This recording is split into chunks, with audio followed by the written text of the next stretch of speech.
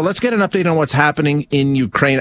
We don't do it regularly, but I do like to check in and make sure that story doesn't drop out of our consciousness and our awareness. It's a big deal, and we're going to keep an eye on it regularly and get the latest developments. And this week, as I've been watching the headlines, it seems to be more action in around Kyiv, the capital of Ukraine. We've talked a lot about Bakhmut.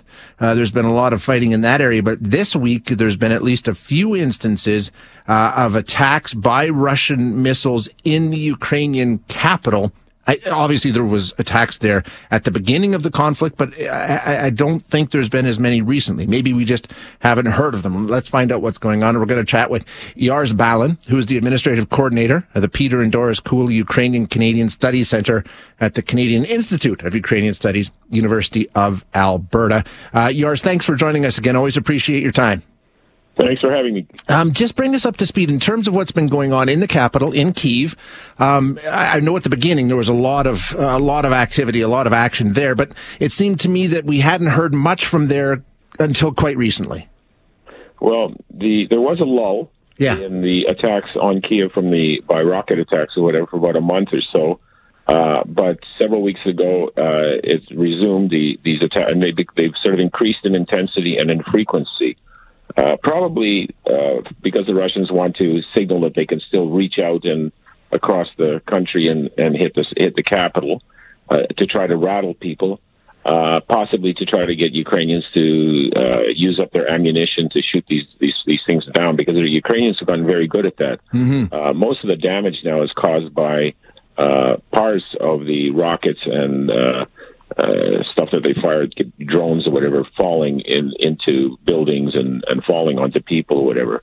So they haven't been very effective, and they've been using them up at a pretty good rate. And it's an interesting question to know how long they'll be able to keep this up, because nobody is sure how many of these rockets and things they have.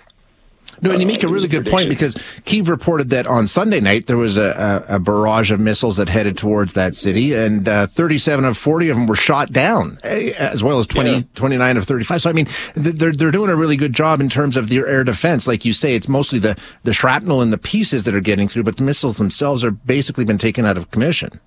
That's something different than it was the case, 6 months ago. Even the hypersonic missiles that they've been firing that are supposedly impossible to shoot down, the Patriot missile seems to be capable of taking them down. So they're burning up a lot of this weaponry. How much they have in reserve is an open question. Some of it may be just to try to distract Ukraine, which is of course still preparing for its counteroffensive. Yeah.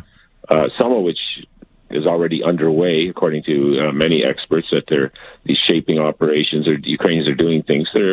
It's not this full-blown offensive that people are somehow expecting, and may not be the case.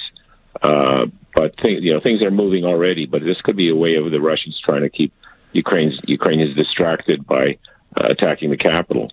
What is life like in Kyiv? Do you know? Have you had a chance to speak with people there? Because, like you say, there was a lull. I'm sure they've been on edge for going on a year and a half now. But what's life like right now, and then when these attacks start up again the way they have? Well, it's an interesting question. Interesting you should ask me that, because I do talk to people in Kyiv. I spoke to somebody this week, and that I've known, and who served actually in the military in 2014, 2015. And he was saying how strange it is, because people have gotten used to it. And so he says, first of all, he says the war seems it's a long ways away. Bakhmut is a long way away. Sure, yeah. Kharkiv, whatever. And, in Kyiv, the citizens are living their lives. It's almost as a point of pride, or, to make a point that they're not going to be not going to have the Russians spoil their lives for them. No, it's interesting you say that, Yars, because I've seen some footage from Ukraine, and it would almost look like there wasn't a war going on. You're right. People going about their business, it really does look that way.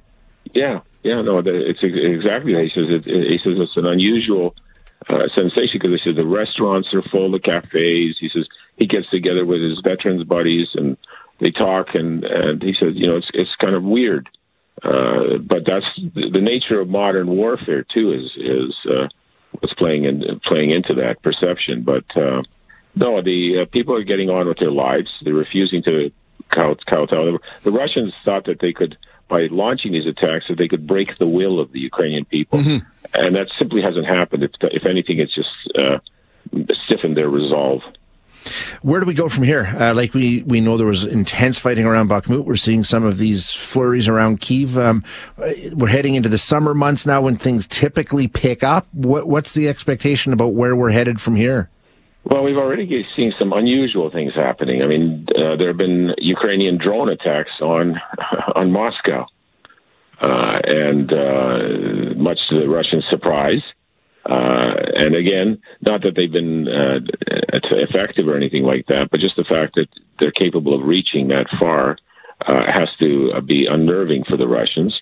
Ukrainians also have longer-range rockets now and are hitting targets on the Sea of Azov and into Crimea that weren't accessible to them before. So those attacks are taking place, again, in anticipation of an offensive.